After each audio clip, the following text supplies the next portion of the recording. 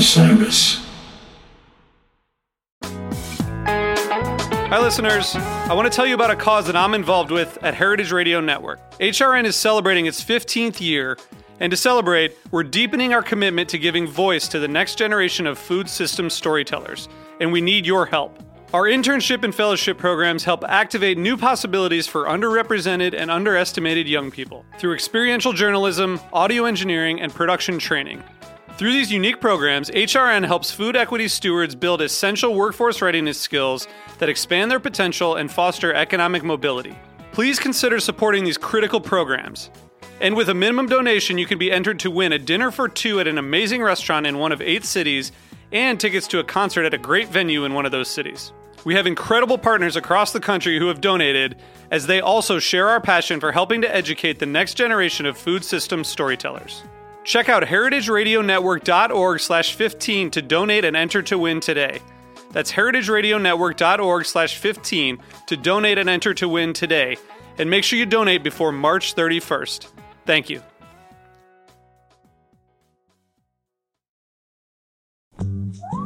You're tuned in to The Show on the Road, a new podcast where I interview songwriters, band leaders, and musicians from around the world. My name is Zach Lupetin.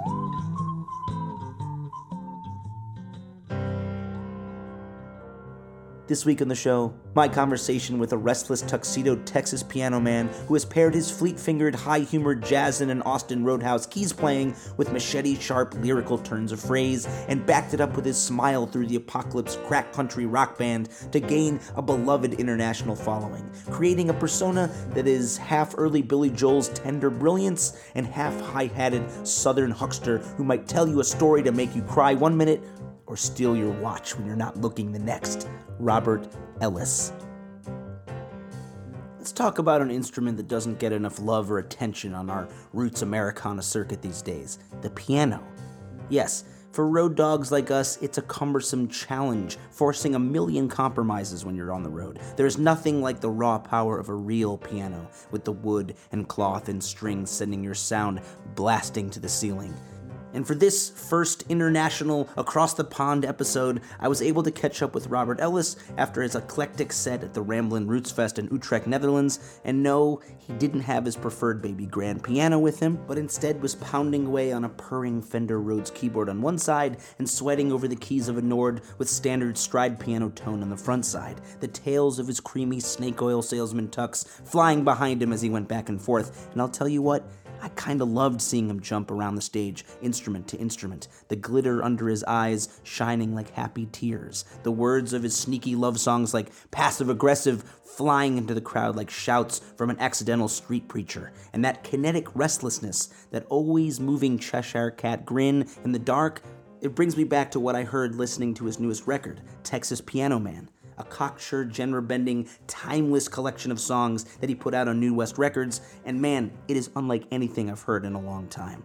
It puts the piano front and center, as a main character, helping him narrate the stories of fading love and confronting mental illness and the high stress of millennial self-awareness, among other twitchy bugaboos, with both pounding ferocity and surprising tenderness and insight.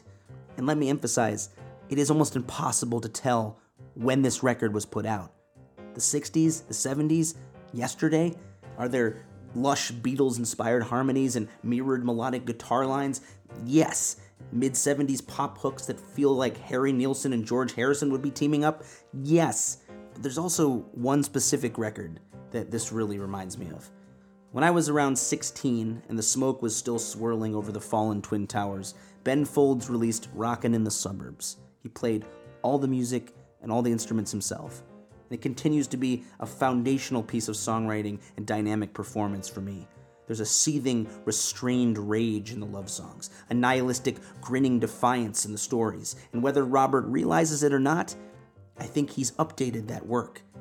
There's a sensibility in his music that acknowledges that we're all a persona in the world. We all put on our own white tux and perform for our peers in our everyday lives. And while Robert was a bit toasted after flying into Holland and having 2 or 4 substances keeping him going while we talked, I was struck by his bedrock honesty and his infectious sense of humor.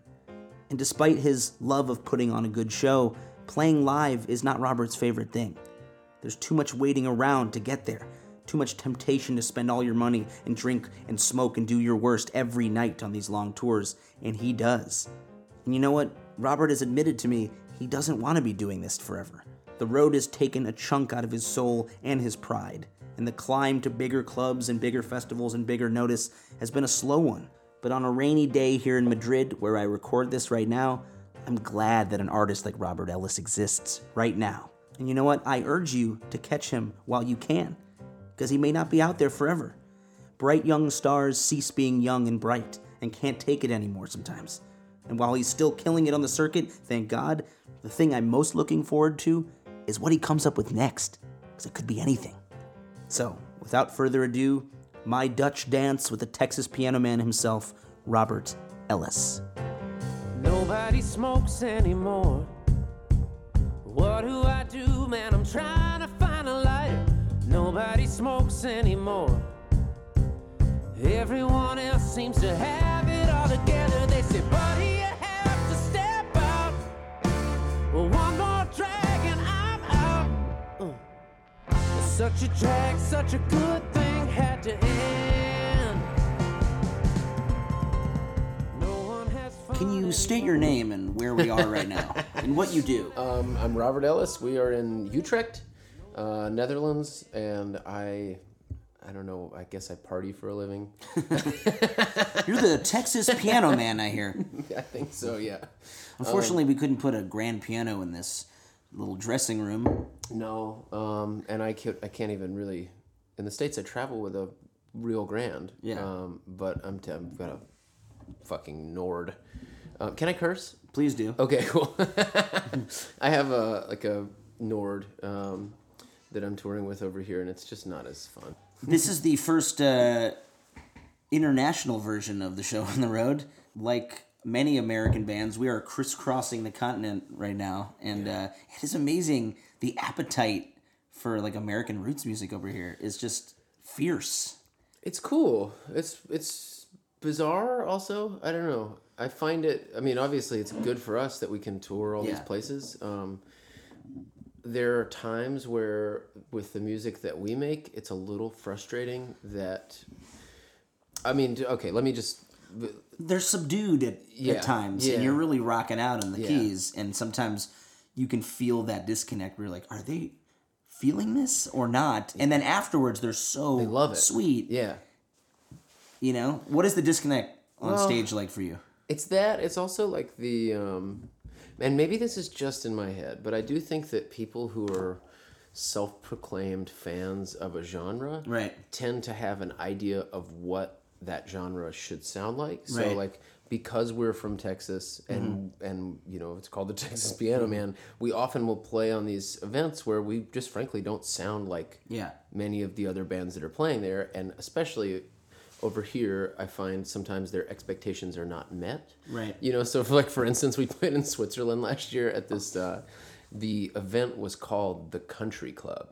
So it's all these Swiss people in Geneva who... Not golf themed. No, I think it's a play on words, clearly, but the whole idea is that they have concerts once a month that are country, where they bring country acts over. Yeah. And these are all like hardcore country fans.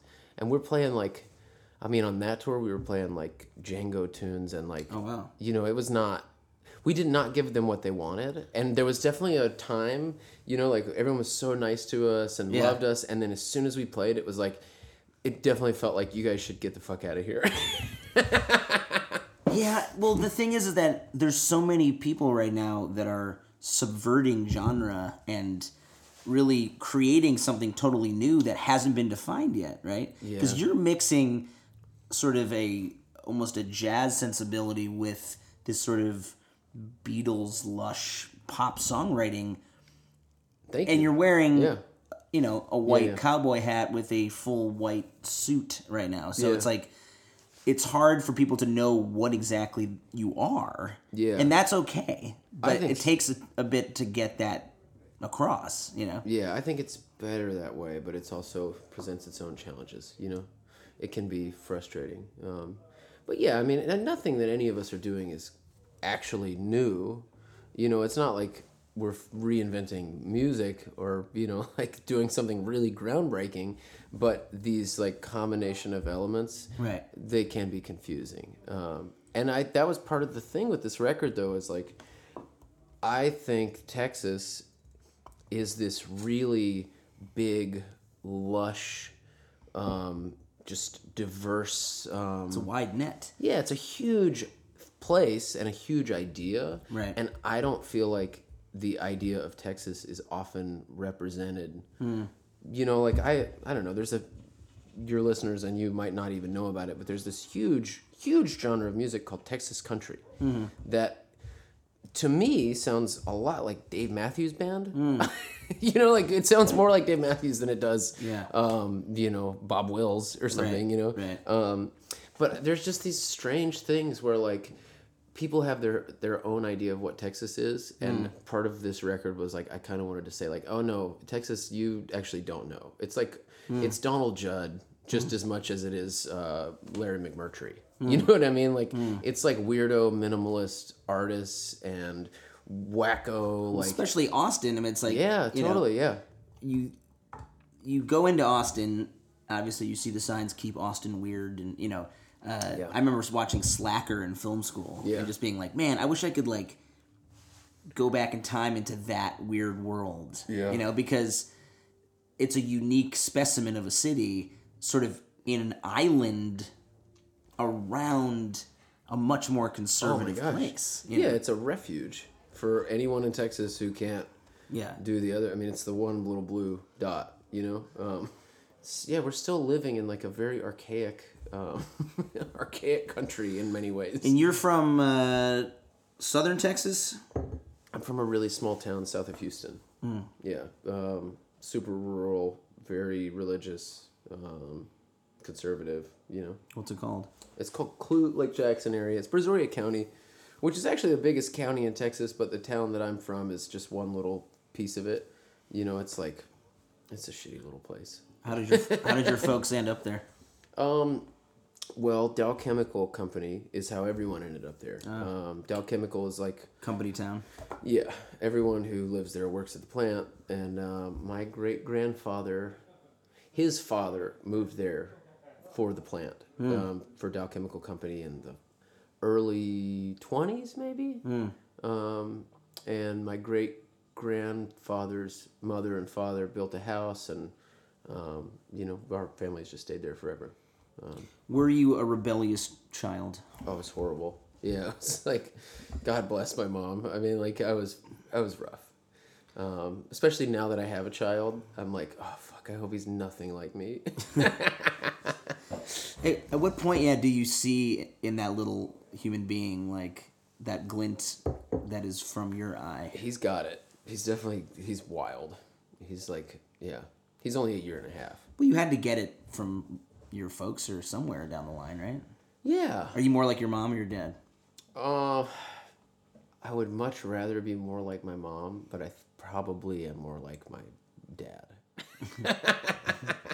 My dad has had a pretty wild ride. Bit of a partier, I think. And what did he do? Well, he wasn't really around. Where I grew up with my mom, and I had my stepfather and stuff. My dad has done all kinds of stuff. He's a very smart dude in a lot of ways. Very handy, but yeah, I think he has a little bit of the bug that I have, which is just like kind of push it to the limit. Like the restless spirit. Yeah, totally. Yeah, just like not satisfied, and I don't know. We probably both are a little unstable in some ways, and and there's a thread through some of your songs of mental illness and sort of facing it head on, laughing about it almost in a nihilistic way. Yeah, it's like you open with your track, I'm fucking crazy, right? Yeah, and it's not just I'm crazy, I'm fucking crazy, and that's a very kind of concerted choice to say, like, look, I'm owning this, but it's also there's the danger lurking behind the smile. I'm fucking crazy. You know You knew it when you met me. Don't act like this is new. I don't know how to stop myself from acting so insane. Screaming like an animal and rattling your cage. You're fucking crazy. Yeah, I mean, I've heard for years that you should. Everybody in the fucking music business is so out of touch and wrong. And I've heard for years that this idea that you need to put like the easiest songs up front. Like, that's what you lead with. That's what your single should be. Your single should be like, which maybe for other bands is fine. Right. But what happens with us, it's like a bait and switch. If I put our easiest stuff up front, then people are excited and then let down when they hear the other stuff. Right. So I'm like, we should lead with the challenging material, and it weeds out people early on. What did the record labels say about that? I mean, I don't know. They did, they asked a couple times, a few different people were like, could you take the word out? Like, what if you just said, sure? I'm crazy? Yeah. And then, the same, like, are you sure that you want that to be the first song? Yeah. And I'm like, look, if you... But it's a strong song, though. I think it's a beautiful song. And if you're going to curse in the name of love is the most noble of causes, like... It reminds me if Queen had covered Maxwell's Silver Hammer. Fuck yeah. But also with Harry Nilsson. Yeah, sort it's of got like a Nilsson, in. yeah. I mean, Nilsson's "Fuck You" is another good example of like, what is he doing? Psycho person. I also think that it would fit as like a credit song for the movie Joker that just came out. I haven't seen it yet. Is it really as violent? Have you seen it? It's not necessarily violent. It's more about sort of mental illness and the sort of falling through the cracks and the system sort of being taken away sort of in the 70s and 80s that would let sort of really hurt psychopathic people into society to do their worst. Yeah. I mean, the controversy, I guess, is that it sympathizes with a murderer sort of in a way, but most people who become murderers, there's a reason why, Yeah. And he was abused and blah, blah. I'm not going to spoil it, but... No. But there's a certain pleasurable nihilism, again, I'm coming back to that word about your song, that is about sort of enjoying the madness in some way instead of being shamed by it. Well, what else? I mean, we don't have much time. What else are we going to do? I mean, like... Yeah. This place is just shit, wall to wall, chaos and war and fucking sadness. And if it's not, then you're incredibly lucky. You know what I mean? Like, I'm incredibly lucky that we go around and play music all over the world. What kind of fucking job is this? It's insane. Like, most of the world is horrible and just tragic and chaotic. And I don't know. Yeah, I feel like if you don't see that, then you're naive. There's a blessing, even though the long drives and the the sometimes bad audiences, the bad sound can get very toxic, especially if a band member that becomes a family, and then you're all sort of breaking down. But it's like, people are giving you money to go in a beautiful hall like we are here in Utrecht, play the songs that you wrote, and then they're going to pay you to eat and drink all you want and hang out for the rest of the night. It's wonderful.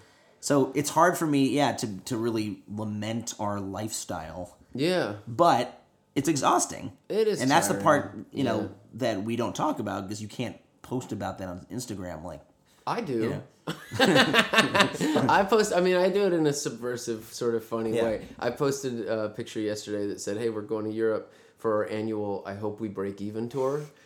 Which is it's a joke, but it's actually reality. Is like every time we come over here, I either lose money or I break even, and it's just like, I don't know.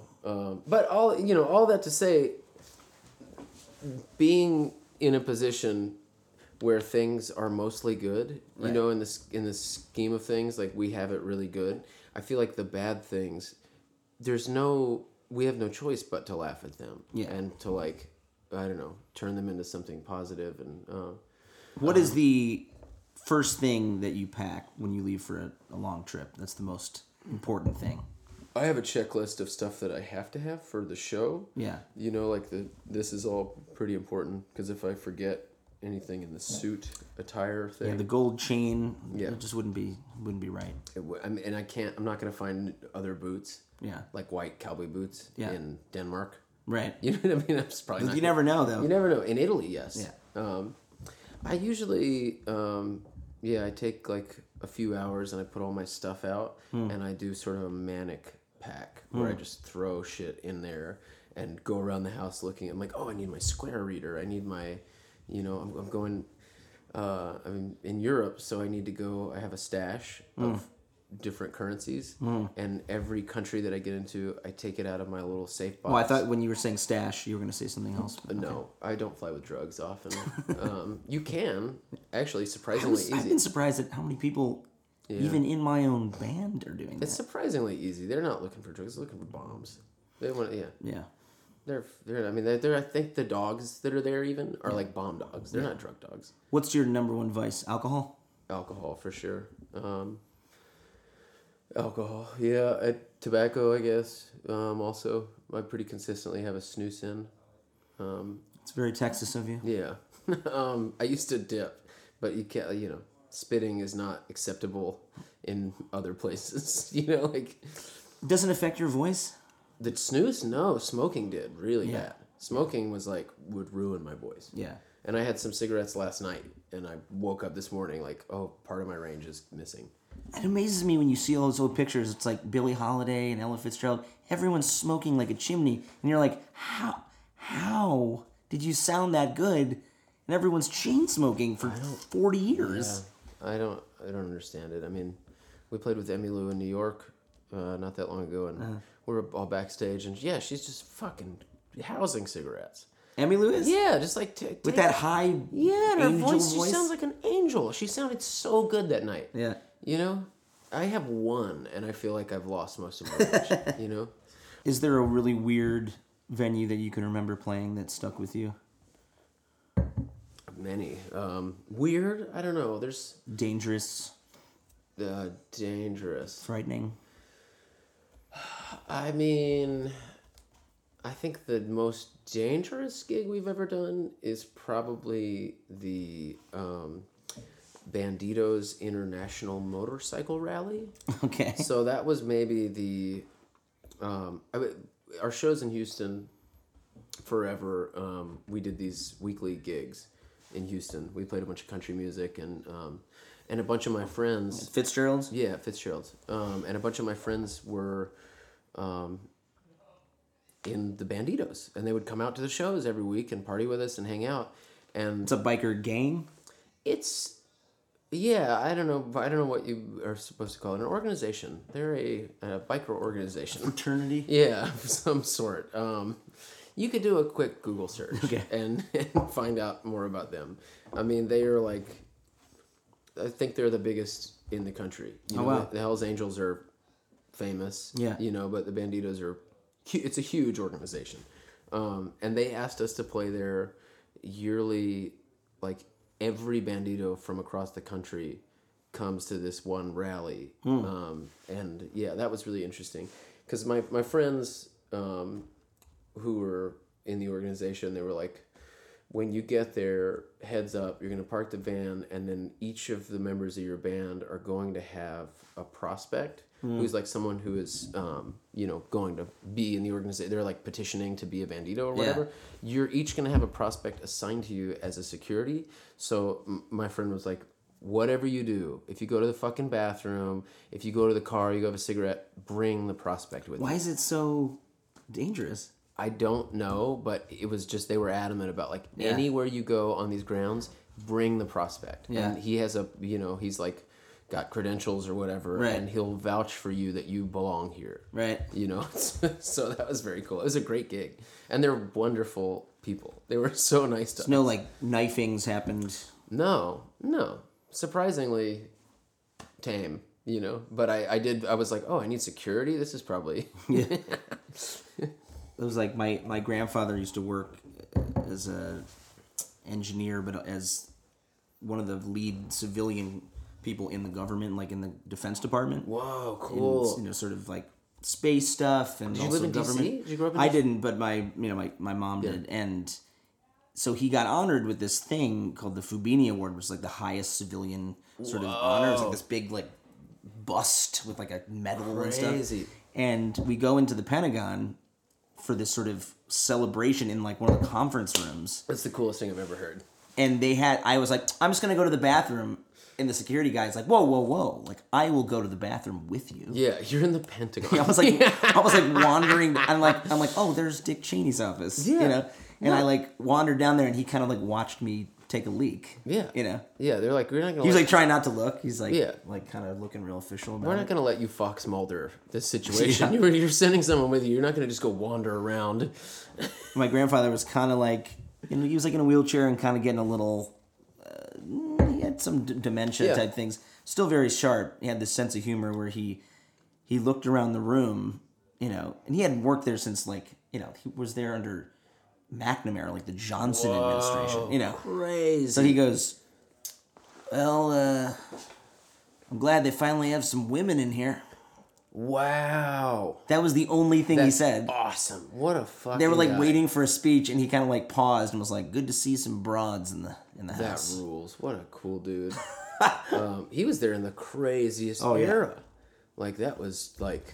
Now I wish he was still around because there's stories that I think he couldn't actually tell. Yeah. That I kind of would try to get out of him, you know? There's been some stuff recently about that administration that's come out that you're like, whoa. It kind of makes...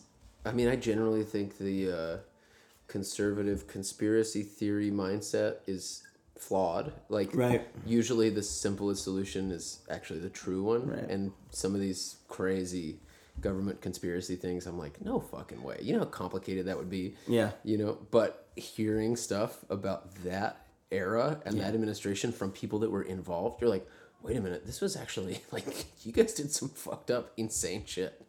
The only thing he, like, actually told me that really stuck with me was he said that when he was under McNamara during the Cold War, he was partially in charge of calculating mega death scenarios. Wow. Of course they have to have contingencies for if that kind the of Russians bombed San Francisco, Seattle, LA, San Diego, we would then respond by doing this, and it would kill this many people. Yeah, and they have a plan for They have to. It's like, that's what you did and so work? Crazy. What do you think about aliens? You think we found any? You think there's aliens? Not really. Yeah. I really want there to be. I mean, I'm with you.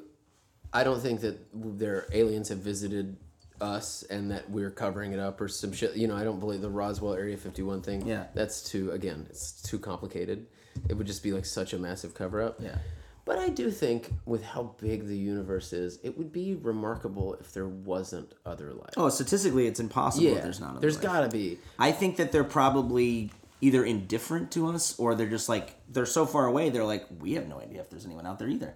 Or we're the most advanced. Even though that's highly unlikely, it's possible that if there is other life, they aren't even, you know, maybe they're equally advanced as us or not as, you know, like they just haven't made contact, just like we couldn't. Yeah. We can't go very far at all. Can't even fucking get to Mars. Yeah. You know what I mean? Like, if you were to be booked for the first festival on Mars. Yes, I would do You know it's a matter of time. It's a matter of time. Yes, in a heartbeat. Live Nation, live on Mars. Yeah, totally. What would the first 3 songs in your set be? Life on Mars. Okay. David Bowie. Yeah, I don't know. I guess I'd have to play my material, right? So ideally, yeah. I don't know. Getting a piano up there might be hard. That's true. Yeah, I don't know if there's a good backline company on Mars. It'd be a good business to get in. Yeah, that's what we should do. I've often said, and I really do stand by this, if they told me that I could go in a spaceship, go out into space, and they said, look, there's a 50% chance, we've calculated the odds, there's a 50% chance you'll die. You'll never come back. Maybe now that I have a kid, it's a little different.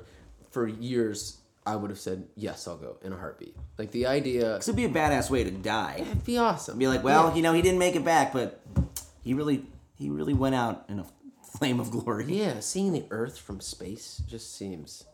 I went to NASA, so I have... One of my other suits is like this custom-made suit by this guy Jerry Atwood's Union Western Company, and it's all NASA themed. So it has rockets on it, and it has a bunch of just all NASA. It's like a nudie suit. Yeah. It's a tribute to NASA, and I've been wearing it for years. And someone at NASA at some point reached out to me, got my email, and said, "Hey, I'm a big fan of your music. Would you like to come do a private tour of NASA?" Oh, shit. And so me and my band all went and took like the backstage, behind the scenes crazy tour. What does this button do? Oh shit! It was the craziest day of my life. When we were at Mission Control, and they put my picture up on Mission Control In Houston? Yeah, when we walked in. Yeah. And it said like, "Welcome, Robert Ellis," and we're watching the fucking Japanese astronaut on the International Space Station in real time. Oh, shit. He can see us, we can see him. Like, the smartest people on the planet are all, like, it was the craziest day. And then we went to the neutral buoyancy lab where they train, which is like a 10 football field sized pool where they have a replica of the space station underwater, because they all train the only way to train for anti-gravity is underwater still. It's the best way to do it. I did just, the whole thing was a crazy day. I met 2 astronauts who have both been to the space station, handful of times, and I just was like a child. I was so geeked out, like. Who was the last person you met that made you like super starstruck? I mean, I played with Rufus Wainwright a few days ago, and that was pretty rough on me. Cigarettes and chocolate, man. I love him so much. Like, that album is just like transcendent. He's in my top 5 artists of all time. And he was absolutely pleasant and wonderful and a nice person, and the shows were great. But I was pretty nervous to do the shows. I mean, like, I could give a fuck about a lot of the people that I meet through this job. It's just not usually the kind of music I listen to. Right. But yeah, somebody like Rufus, or one time I was in Belgium and I met Randy Newman. We played the same venue, the AB Club in Brussels. Do you know that place? No. It's a cool little club in Brussels, but there's 2 rooms, smaller room and a bigger room. They're like bringing in the grand piano in the morning while we're loading in. I was like, oh, they're tuning this grand piano. I wonder who's playing here. And just happened that Randy Newman's tour, I was on tour with Dawes. And so me and Dawes were in the same building as Randy Newman. And through like a mutual friend, I sent some emails, and I got to go talk to him after the show and meet him backstage. And I was just like, Mr. Newman, I'm a huge fan. I just couldn't, I have nothing to say. I was like, why did I want to meet you? Yeah, it's funny because I totally didn't think of how much the parallels are there between you guys. He's one of my biggest heroes for sure. Because there's the sort of humor and the sort of biting commentary that you guys both have. Going back to that song "Nobody Smokes Anymore," it's like the sort of satirizing our self-awareness as a millennial culture or whatever, like how everyone is trying to be so sort of healthy and woke, but also we're so stressed out and so sort of constantly angry and freaking out that it's like, how much of all this is worth it, and it made me think of like, we're traveling in Europe right now.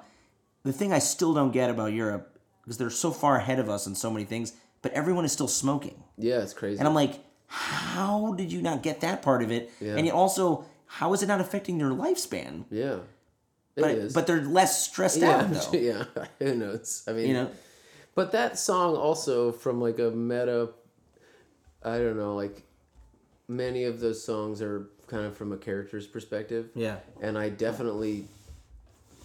I feel that way. Like, I'm like, oh, I like to have a lot of fun, and I don't think you should be stressed. And but I also, there's stuff in there that is totally not me. Like, I don't know. I think there are lines in that song that people could take to mean like, this whole PC culture is bogus, right, Right. And there's definitely, like, when I was writing it, I put stuff in there that kind of sounds like that, and that's not the way I feel. I actually am, pretty... I think that a lot of what's happening right now is really good. Yeah. And I think it's, like, really necessary, and I'm not actually bummed about... I don't know. I just would never want anyone to listen to that song and be like, well, fuck yeah, I agree. This Me Too thing is out of control. Yeah. You know what I mean? Like, because I do think some of those lyrics sort of, I've had people come up to me and tell me like that's what they took from it. And that's not how I feel. I'm pretty, I guess I'm pretty normal, liberal, progressive dude in a lot of ways. I don't know. I feel like good art is not about giving somebody answers. It's about giving people more questions. Yeah. You know what I mean? Like, that's the whole fucking point. So, yeah, that sort of stuff where, like, just because things are, I don't know. I hear a lot of stuff on the radio that, like, the song is called, like, I'm Leaving. Yeah. Things are bad. I'm leaving. What is the fucking story? Like, what is that story? That's not a story. That's like, not if this was a movie, I wouldn't go see it. Yeah, no, it'd be over. It'd be instantly over. Yeah, there's, like, nothing about it that's, like, interesting. It's not gray. Well, I think that people don't maybe view music or songwriting in the same way as fiction and narrative writing in the way that, like, well, I don't have to have a punchline or a twist ending or blah, blah. It's like, yeah, but the best songs often... have that full arc, like it's a play or a movie. It's 3 minutes. Like, I'm bored after 30 seconds. You know, like, you really gotta, I don't know. Songwriting is complicated. That's a big reason. I mean, if you want to cite really simple big hits as an example, great songs like Willie Nelson songs. There are some really beautiful songs that he wrote that are just pure love songs. Mm-hmm. If you go back and look at how long they are, often they're like 1 minute and 30 seconds. Because you did it. He did the verse, he did the chorus, he did the chorus again, song's over. Because what are you going to say with the second verse? Yeah. What new light are you going to cast on, it's like, I don't know. Tell me about the song Passive Aggressive. Yeah. Which I watched tonight in this venue in Utrecht, and there's these sort of jumps in and out of time. Yeah. Sort of almost like a jazz trio, like testing the limits of time. And I fucking loved it. And I could see the audience sort of being like, what the fuck is happening here? It's rhythmically passive aggressive. The whole point of the arrangement was like to try and make the song sound passive aggressive. Yeah. So like there's a lot of times, especially live, where we've been playing the same melody over and over, and then when you really expect it to happen again, we don't play it. Yeah. Or you know what I mean? It's just that we stop like on the breath or whatever, and there's a couple jumped bars and like. I mean, most of the words of the song are just. There's only like 10 words to the whole song. That's kind of what I'm saying. Can you slam poetry style it? yeah, sure. The words of the song are really simple. It just goes, tell me what you're mad about. Go ahead, let it all out. Go on ahead and say something you cannot take back, or bottle it all up inside. Out in the open is no place to hide. Please just pull over and let me get out of the car. And then I ask you what's wrong, you say nothing. But you look like you're about to explode. Passive aggressive. Passive aggressive. Passive aggressive. Passive aggressive. Passive over and over. Like it just never stops. Yeah. Passive aggressive.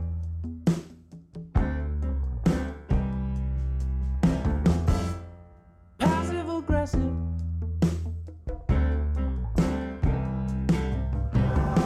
You're so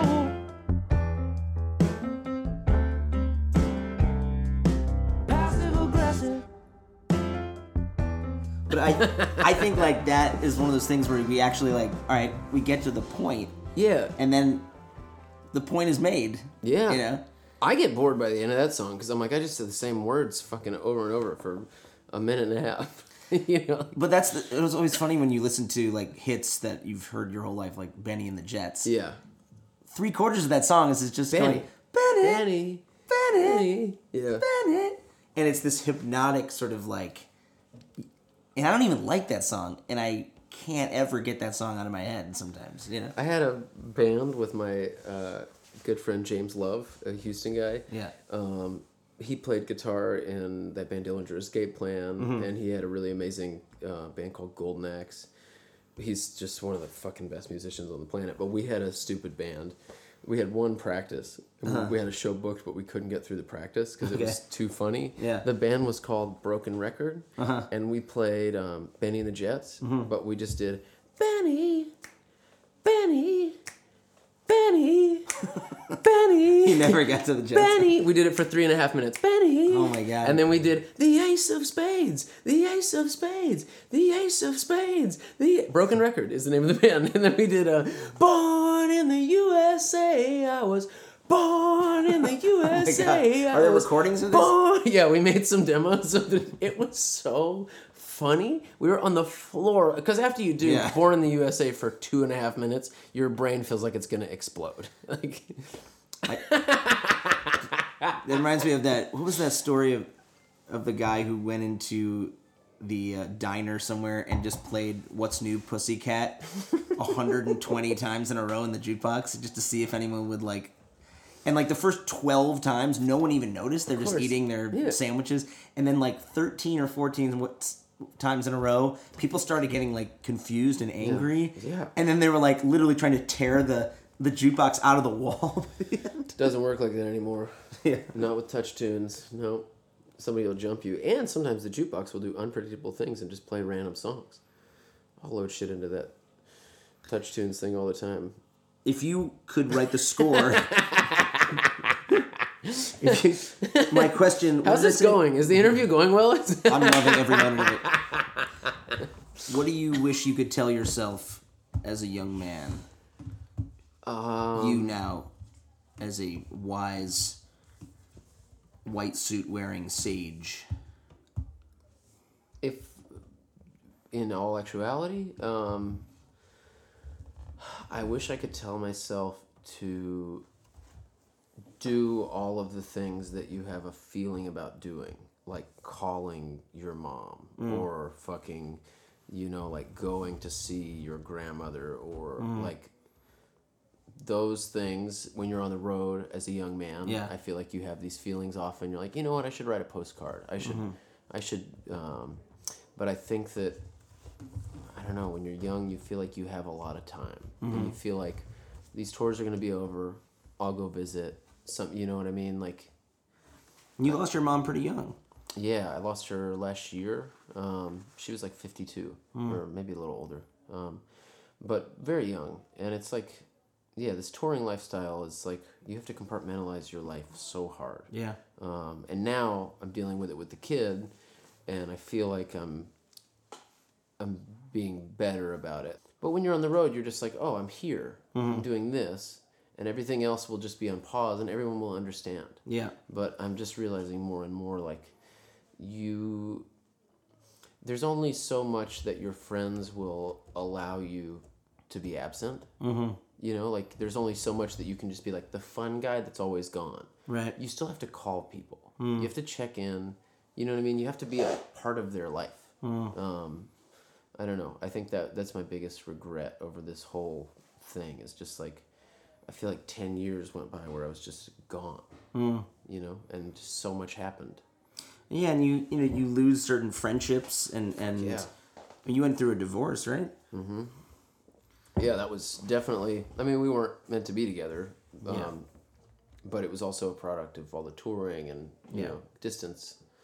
And there are different types of distance. It's not just like being away from somebody necessarily means that you grow apart. I think that also you make choices like, I don't know, we do with my partner now, we email each other every day, like a real effort to communicate, and then we also keep, we each keep a journal when we're apart from each other, where we each write in the journal to each other, and then when we get together, we trade journals and we read all the notes. So like, even though we can't talk every day because this is insane, and like we're in a fucking basement right now. I haven't had service all day. Yeah, we don't really text. We don't really talk on the phone.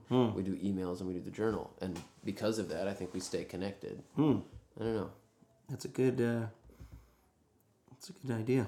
My therapist thought it was a really great idea. She couldn't believe it. When I told her that we've been doing that our whole relationship, she's like, I'm going to suggest this to be. She's like, this is such a good thing that. But like it started, I was in Amsterdam actually, and I picked up this really cool little paper journal, and I brought it home as a gift to Erica, and then I think she was like, we should write in this to each other, and then like while we're gone, we have this thing to read where every day we were thinking, all of it is just to let someone know that you're there. Yeah. Like you're not, you're thinking about them. If you get home from a tour and it's like, oh, for at least half an hour a day, you thought about me, you fucking wrote to me. I don't know. It kind of means a lot. You weren't just out getting wasted and doing God knows what, Do you feel like there's a persona that you put on? Obviously, in your your hat and your glitter. That's a funny question. But like, do you have to like literally get that skin on right as you walk on stage, or is it like a method acting thing? I mean, it's a part of me for sure. Like the character of the Texas Piano Man is just kind of a wild, fun entertainer, and it's definitely me. There's like it's based on aspects of my personality, but putting on the suit and putting on the whole thing and like it definitely gets me into the mindset of, okay, now I'm going on stage. I need to perform. It's kind of what you were talking about earlier, is like, for me it's a little less about how I look, even though it does look fucking cool. It's more about like, if I want to do this job and really entertain people and be a good performer, right, it just gets me into the mindset. I put on the outfit and then I'm like, okay, I've got like, I look in the mirror and I've got glitter and the tuxedo on, and even if I feel horrible, I'm like, it's go time. I need to I'm this now. I'm this guy, and he's actually not hungover. He's not jaded. He's not bummed about touring. He's just psyched to perform. It's like all of the best aspects of my personality. I wanted to create a character that just embodied that. And well, I think we forget that, like, the theatricalness of performing is not limited to just being in a Shakespeare show or a Broadway musical. It's like we are doing a little bit of everything as, musical performers, where we have to tell these dense lyrical stories. We have this music that's lifting it up, but also we're inhabiting those stories in front of this audience, and they can tell if you're bullshitting. Totally. And regardless of what anyone thinks they're doing up there, if you have jeans and a t-shirt on, you're still playing a character. No matter what. Like, when people, this idea that, like, you're just going up there as you, in quotations, there's no such thing. You have 30 minutes, 45 minutes, an hour and a half on stage. You have a short amount of time. Humans are very complex, complicated people. And in an hour and a half, there's no way you can be your whole self. You have to choose which aspects of yourself you're going to share. So this idea of authenticity, like, I'm going to get up there and just be myself, no one is that.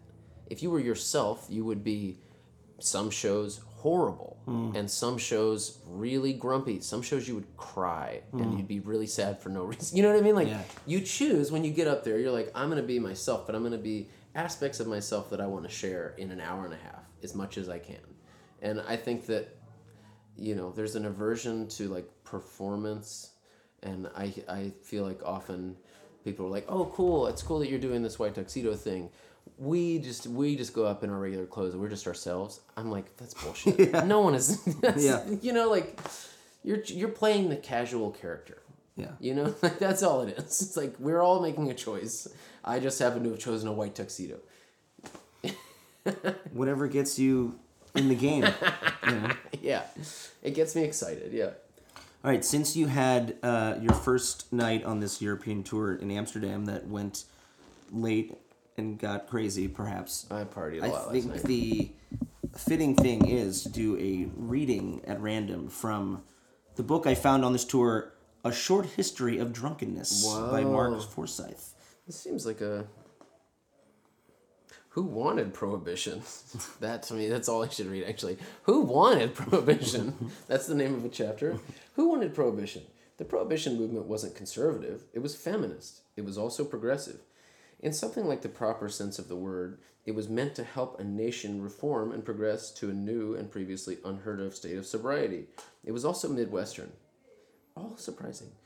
Finally, the Prohibition movement was also, this one is the most surprising, not against alcohol. It was against the saloon. There was a popular perception throughout the West that husbands would get paid, go to the saloon, spend it all, and return home penniless and angry. Sounds right, actually. Where they would beat their wives, probably also right. The wives lived in bruised poverty because the saloons took all the money. Nobody knows to what extent this is true. Domestic violence is a notoriously difficult crime to get figures on while it's happening.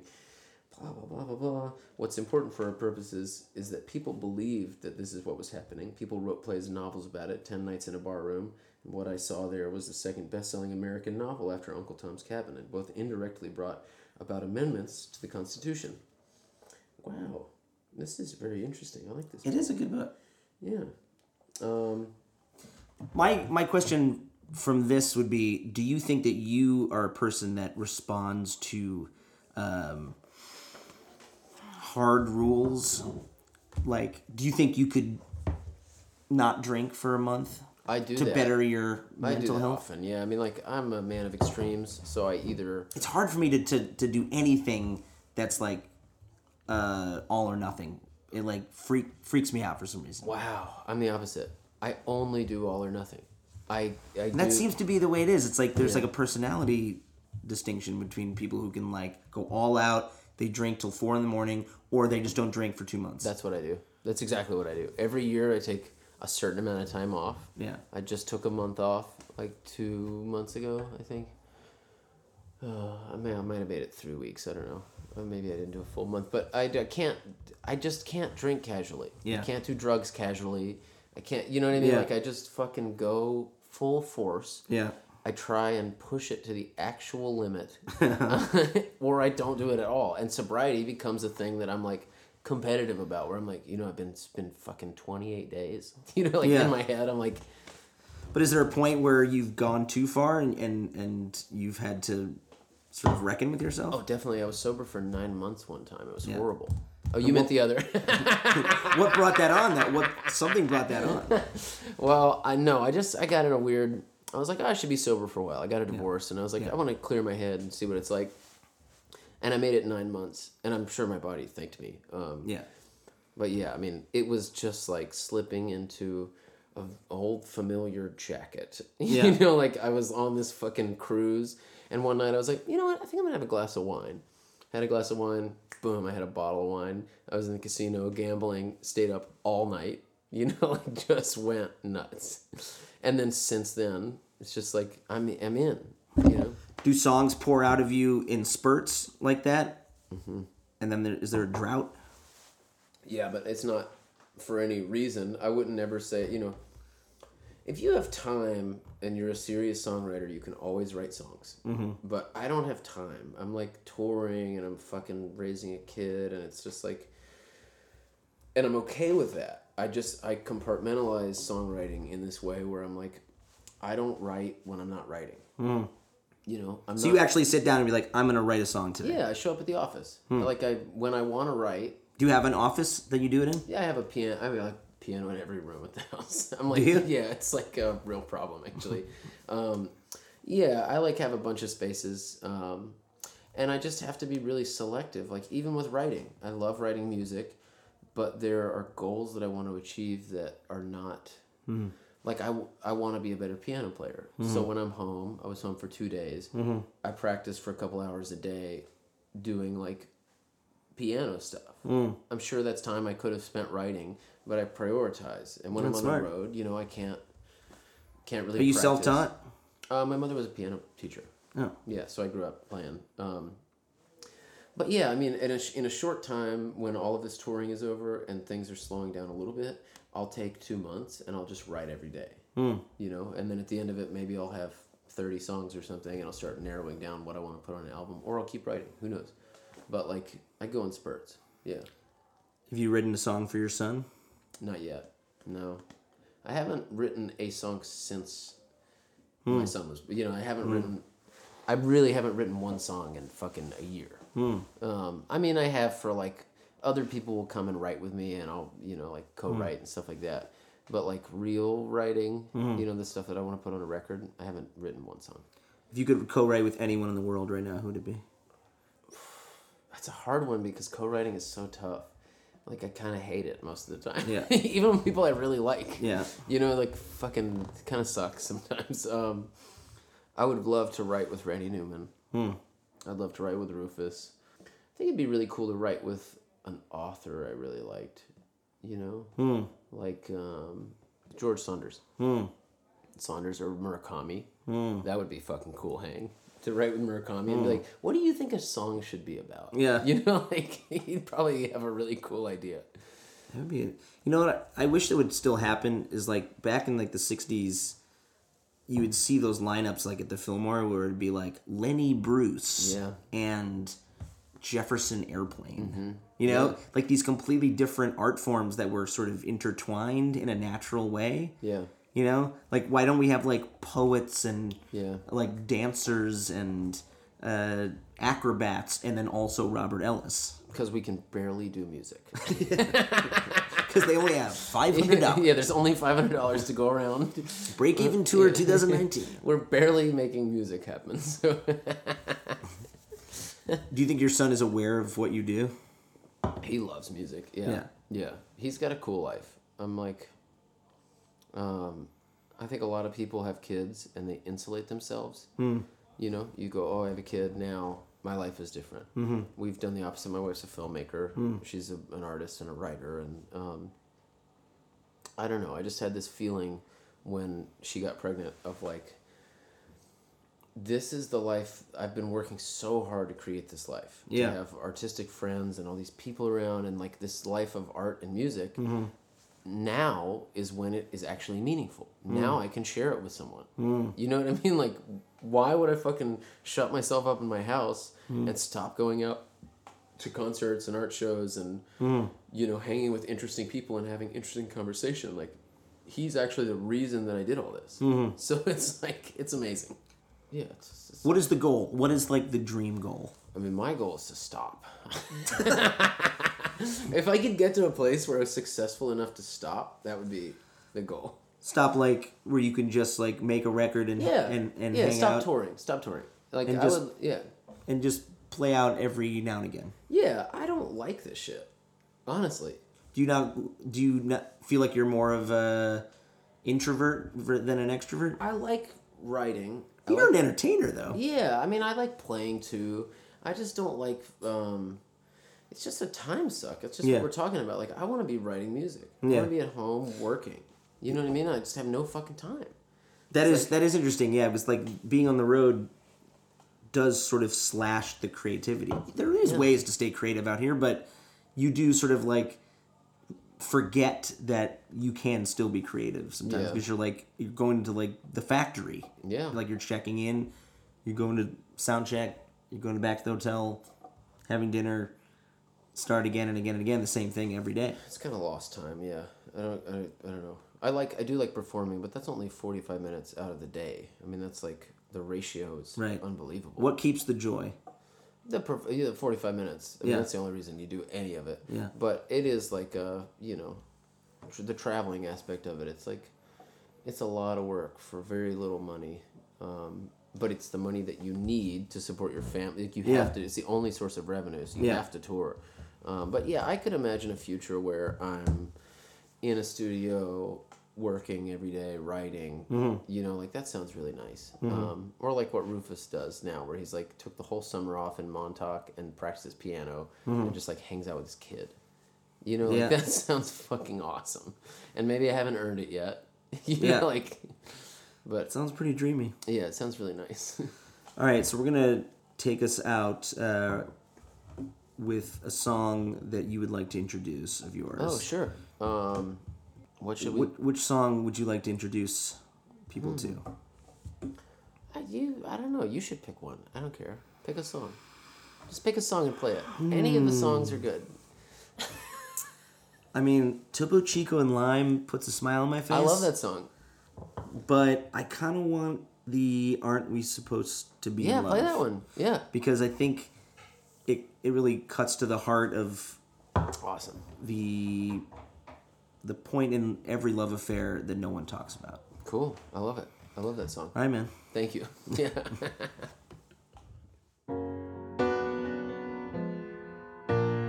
I don't want to fight.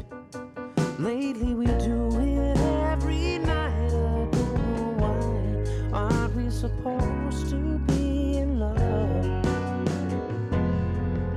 Well, I used to make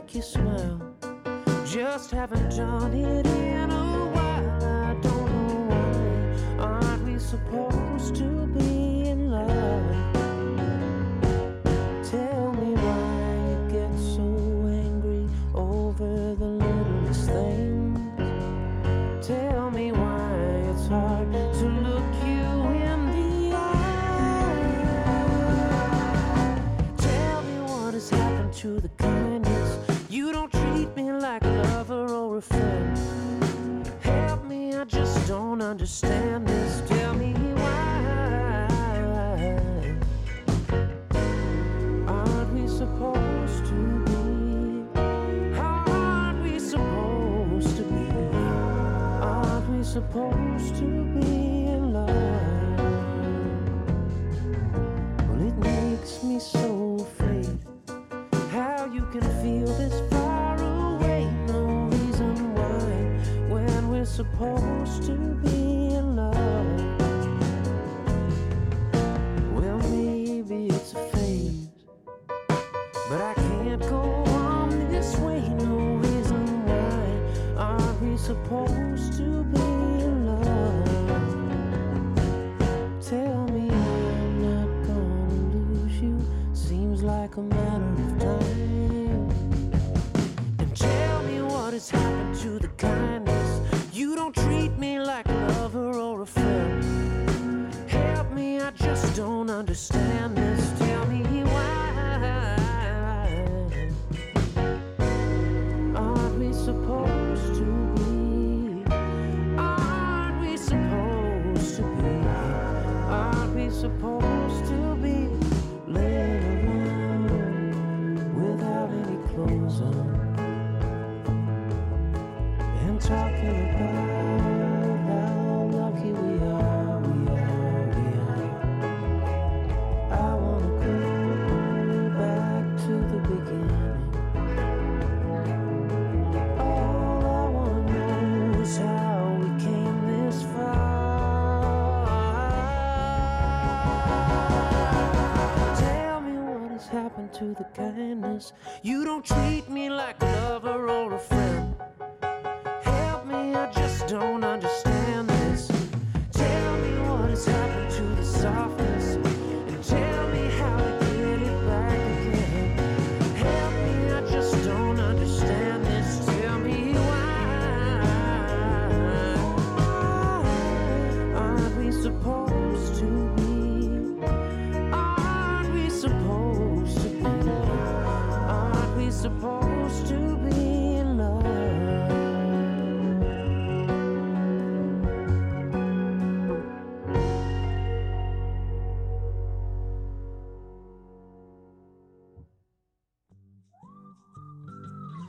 Big thanks to Robert Ellis and his team for setting up the talk we had in Utrecht, Netherlands. You can go to texaspianoman.com or robertellismusic.com for his tour dates and his new record. And to support that lovely record, he will be crisscrossing throughout Europe all this month and then returning home to Texas, playing at Stubbs Barbecue November 16th, playing a Christmas show in Houston on December 8th, and on and on. Please check him out. He is wonderful live. And if you go to thebluegrasssituation.com, there's a wonderful article called Harmonic Convergence, talking to Robert Ellis and Courtney Harmon, the amazing guitar player singer who used to be in Della Mae. And you know what? I'm going to put this out into the universe. I think Dust Bowl Revival and Robert Ellis should tour together in 2020. I think it would be pretty dreamy.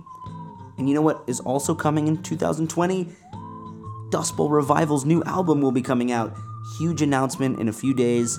If you are on Spotify, Apple Music, Amazon, look out for the first single of the new album. It's going to be really exciting. And you know what? If you go on our Instagram, Dust Bowl Revival, there's a semi-naked shower scene revealing some new surprises. You should go check it out. I record this right now from a tiny hotel room in Madrid, Spain. We are starting our very first run here and going all the way up from Madrid to Asturias and to Galicia and then heading over to the United Kingdom to finish out our run. I've been gone from home so long, I hope my wife is still there when I get home. You can go to dustbowlrevival.com for the music and tour dates that we have coming up, and we'll be coming to Cincinnati and throughout Ohio and Rochester, New York, and Woodstock, New York in mid-November, so look out for that too. The Show on the Road is hosted by me, Zach Lupiton, and produced by the handsome Hawaiian Chris Jacobs, with support from the Bluegrass Situation team. If you love The Show on the Road, please leave us a review or rating over at itunes.com/showontheroad. Tell your friends, and also be sure to check out BGS's ever-growing collection of podcasts up right now on the bluegrasssituation.com. The Show on the Road is a part of the BGS Podcast Network. This is Zach Lupiton. See you on the trail.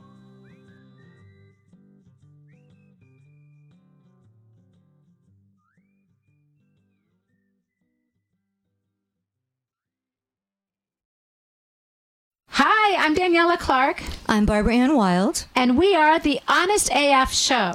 Our podcast is real, honest conversation with our celebrity friends and pros. Covering our anything but average rock and roll lifestyles. All while tackling the hell that is aging and the battle of beauty. Oh yeah, nothing is off the table. The Honest AF Show is available wherever you get your podcasts.